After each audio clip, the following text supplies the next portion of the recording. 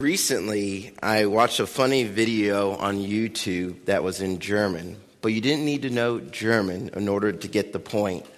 A young woman had bought her father an iPad for his birthday, and she goes up to ask him, "Dad, how is it going? Do you like the new iPad?" And he says, "Oh, it's great." And then she sees her father use the iPad as a cutting board for vegetables.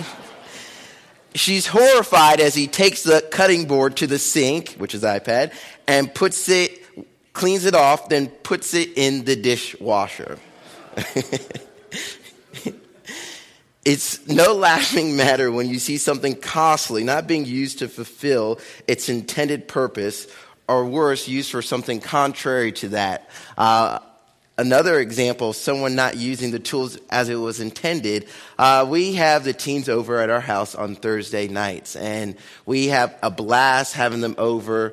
Sometimes they can be a bit destructive, but it's okay. So those times I like to get back at them with funny little pranks. So I won't say their names because it's pretty embarrassing. We had two of our teens. We have a cat toy with a ball that spins around in a circle. Well, I told their teens that this is to test their reflexes. So spin the ball and then hit on it and get it to stop. So they would go through back and forth, and then we had a video of them, and we showed them our cat also doing it. Grad night, I'll show it to them. It'll be in a couple of years for them, though. But it's sad at times when we use tools, we don't use it for what its intended purpose is. When we come to this passage in John chapter 15, what Jesus is wanting the disciples to do is live up to their full potential.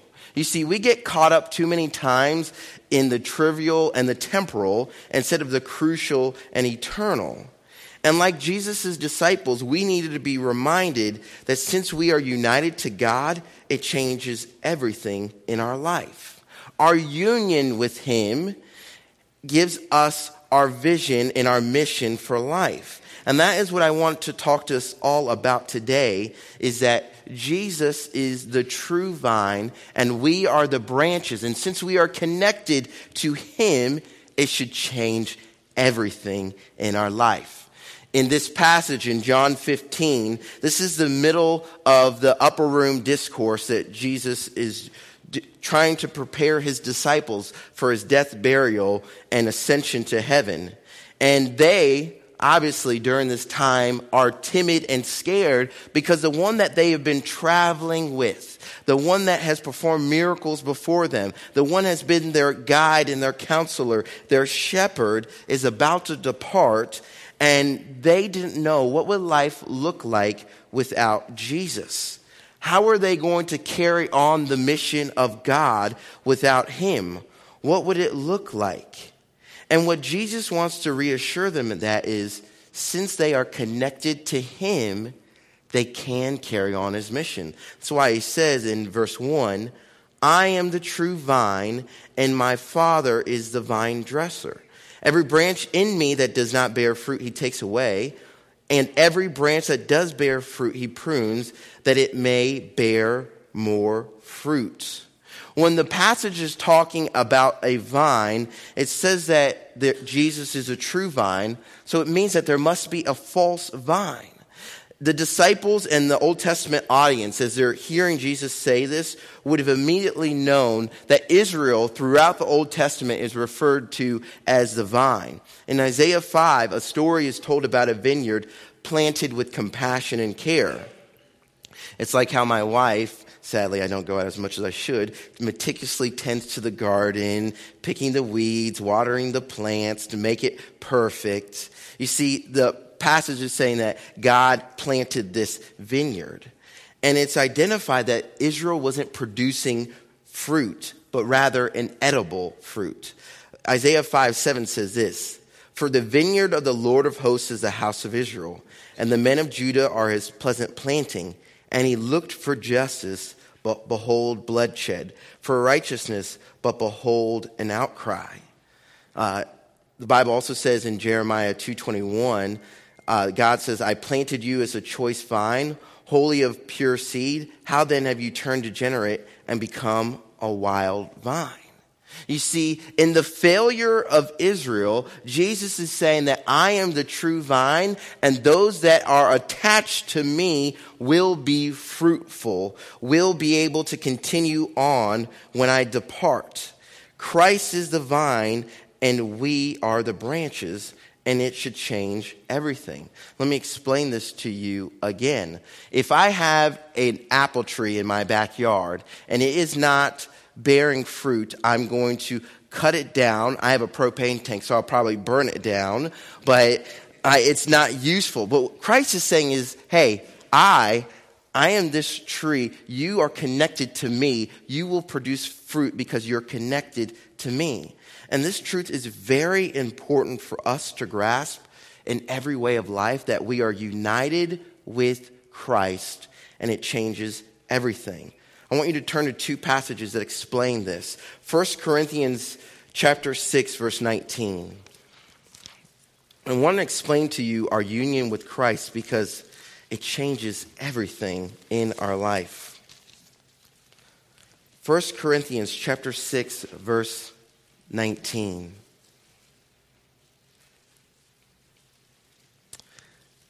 The Bible says this, or do you not know that your body is a temple of the Holy Spirit within you, whom you have from God? You are not your own, for you were bought, purchased with a price. So glorify God in your body. It's saying right here, since we are united to God, since we are purchased by God, since we are not our own, but we are bought with a price, it changes everything. Our identity changes because of Christ who has purchased us. One last passage and we'll turn back to our John 15. Go to Galatians chapter 2. Galatians chapter 2 and verse 20.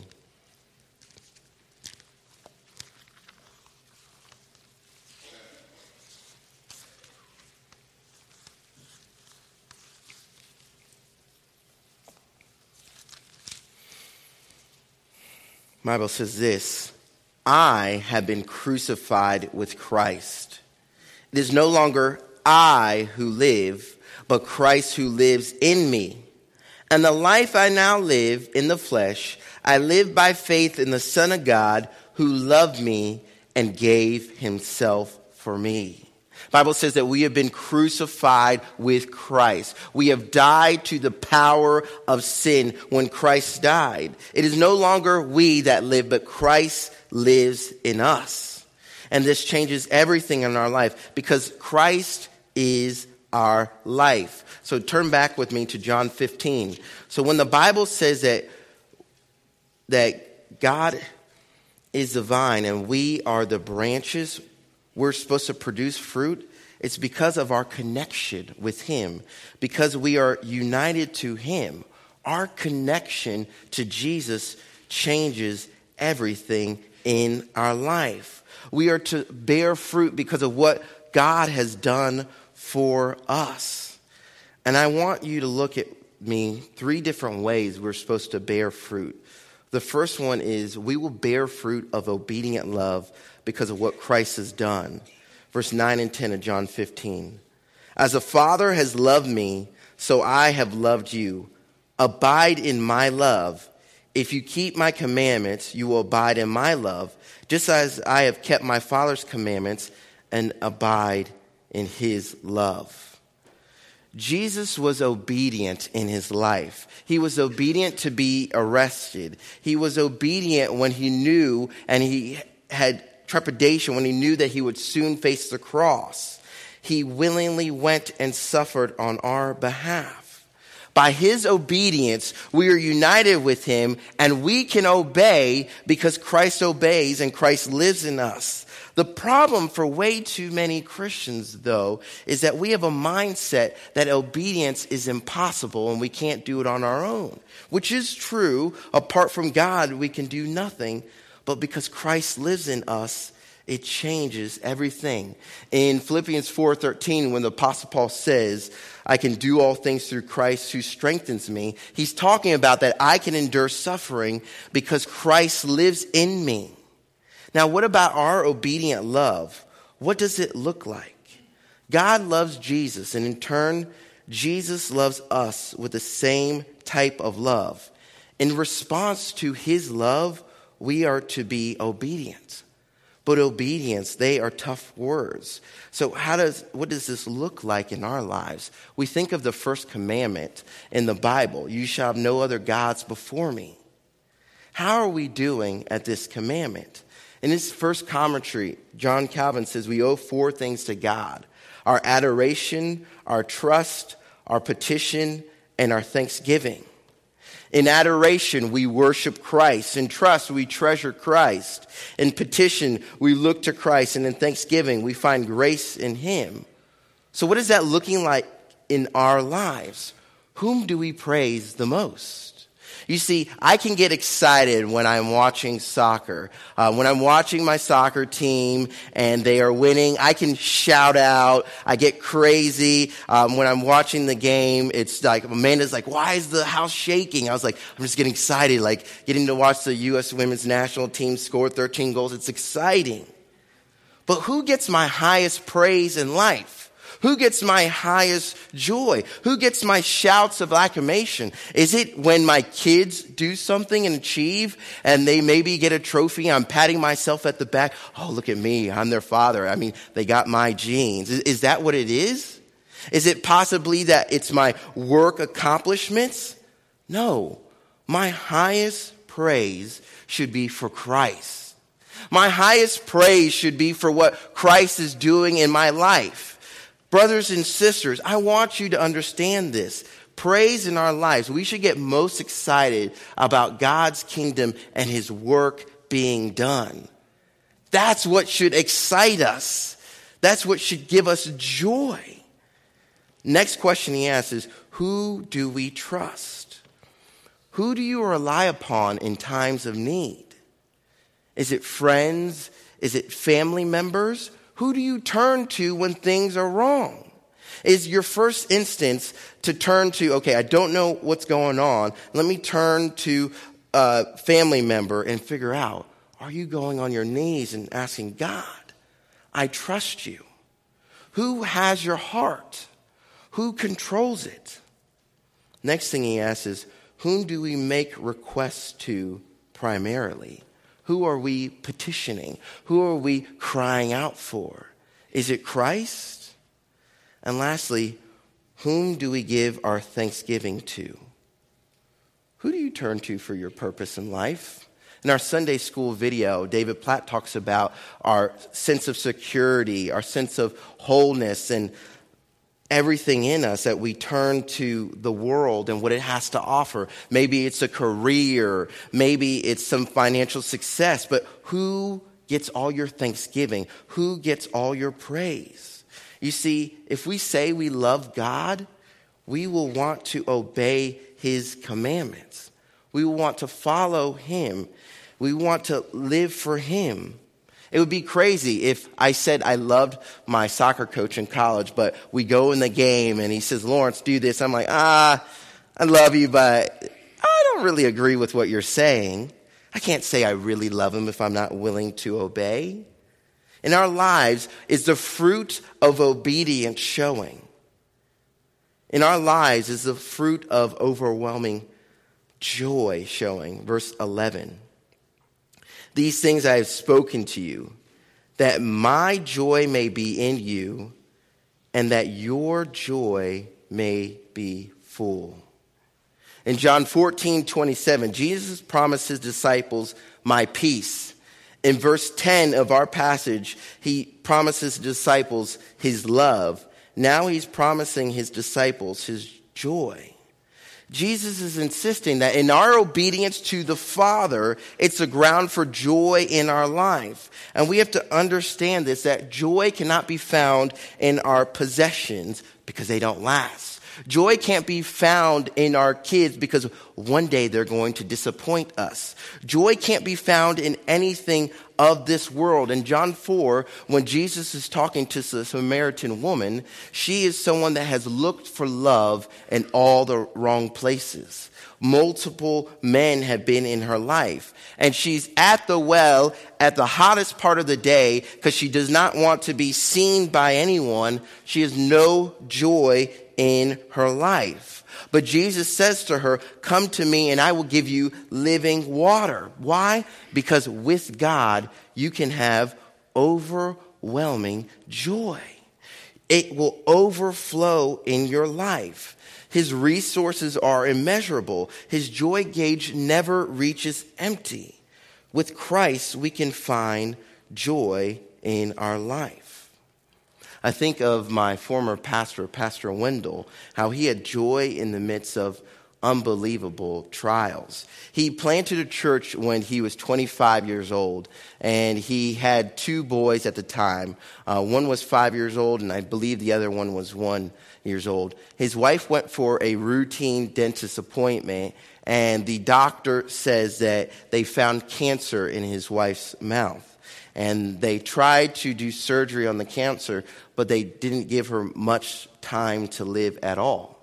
She ends up passing a year later, and he was about my age when he was at this church plant that he had started.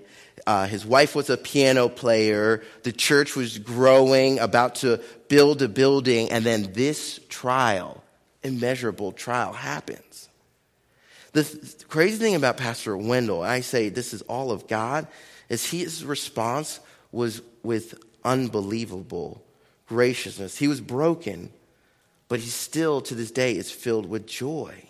He took some time off, but he came back and he says, the Lord gives and the Lord takes away.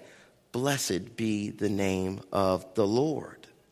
How do you get this type of joy in your life? Well, it's realizing that your joy cannot be found in your circumstances. Your joy can only be found in Jesus Christ, who is the constant, stable one in your life. You can't find joy in the temporal or circumstantial. Do you have this type of joy in your life, or is your life miserable? And I'm not saying you're going to be, when bad times happen, that you're just going to be shouting out, but in happiness. But I'm saying that you can make it through because of what Christ is doing in your life. And how do we get to this? Again, remember, Jesus says he is the vine, we are the branches. We are connected with him. We can't do this on our own.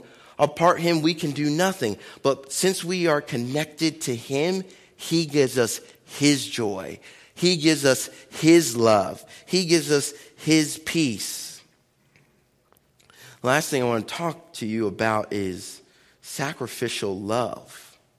Verse 12, this is my commandment, that you love one another as I have loved you. Greater love has no one than this, that someone lay down his life for his friends. How has Christ loved you? I think about this earlier in John chapter 10, another I am statement that God has. He says, I am the good shepherd, and the good shepherd willingly lays his life down for the sheep. Here's what we need to understand about Jesus' sacrificial love. We didn't deserve it. Jesus says that we are sheep. And we're taken back to the agrarian life, where sheep were typically owned, and they were attended to not by an owner, but there was a hired worker. So what happens is, we see in verse 12 of that passage in John 10, that a wolf is coming to attack the sheep. And so what's going to happen is the good shepherd going to willingly lay his life down for the sheep, sacrifice his life for them, or is the shepherd going to run away? And what we see is the good shepherd gives his life for them. But I need you to understand how we are like sheep. If you can imagine this shepherd who's taking care of sheep, he has one sheep he's been entrusted to who is stubborn. Okay? Dumb sheep, doesn't pay attention, denies his way. Jesus willingly gives his life for him. There's another sheep that's we'll call her name Georgia. She's a diva of the group, does her own things, doesn't want to really follow what the shepherd says for her, walks aimlessly. Jesus willingly gave him his life for them. Do we see ourselves as sheep?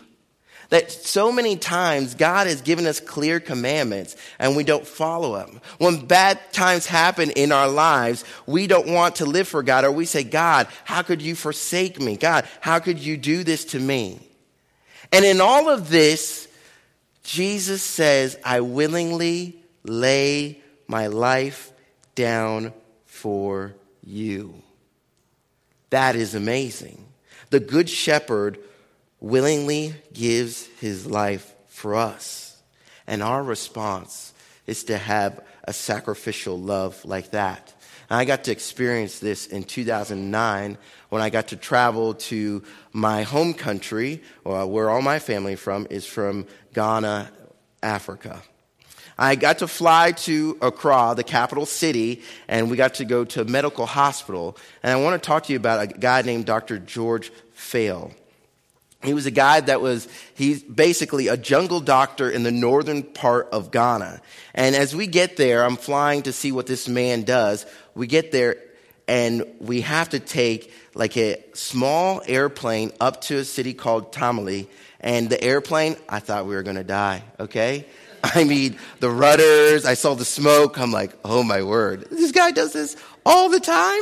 We get up there, and then it's like a 4 or 5 hour drive from the city of Tamale, which is all Muslim city. No Christians. You hear the call of worship all the time there. And then we drive on roads, literally back-breaking roads. We had to get out of the truck a couple times and walk over, and wow, I got sick. It's crazy. So this guy does this. He goes, and we go to this medical hospital, and it's amazing to me to see the sacrificial love. You go there, they do not have much of medical supplies.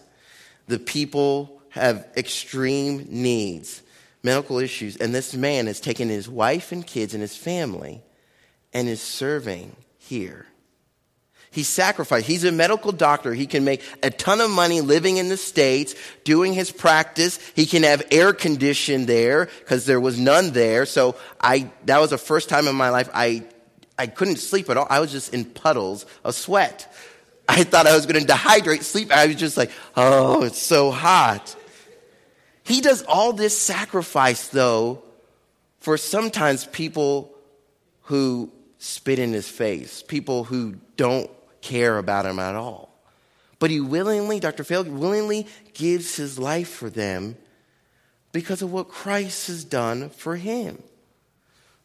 Brothers and sisters, do we have sacrificial love in our lives? How do we respond to what Christ has done in our lives? We have opportunities here at Faith to make some sacrifices. We have opportunities to serve at VBS, to sacrifice our time. Yes, we are going to be tired, but what Christ has done, this pales in comparison. And it's not, oh, I have to serve. I get to serve. I get to give back to my Savior because of what he's done for me. What about when it comes to finances? We have been blessed with so much material possessions. When it comes to missions, are we willing to give all of ourselves, financially, time, our talents to the mission of God? You see, we are connected to Christ. Christ is our life. Does it reflect? Are we bearing the fruit of obedience? Are we bearing the fruit of overwhelming joy? And are we sacrificially loving others? Is this present in our life? Because Christ is our life. This is not something that we can do on our own.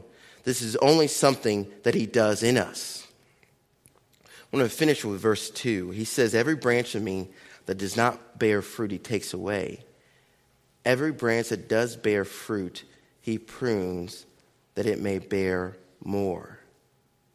You see, sometimes God's going to put us in situations to change our hearts. It says that branches that bear fruit, he prunes back. He puts trials and difficulties in our lives so we'd look more like him. You see, God wants us to represent him so that all the world can know that Jesus reigns. In our lives, do we reflect who we are connected to? Let's pray. Father, again, we thank you for this Sunday that you've given us. Thank you, Lord, for your sacrificial love, for demonstrating your obedience to go to the cross and bear the penalty that we deserve. Thank you that our joy is your joy. I ask you right now that you would be with our congregation. Help us to abide in you, to remain in you, to trust you in all that we do because you are worthy of it all. We are grateful for this day. In Jesus' precious name, amen.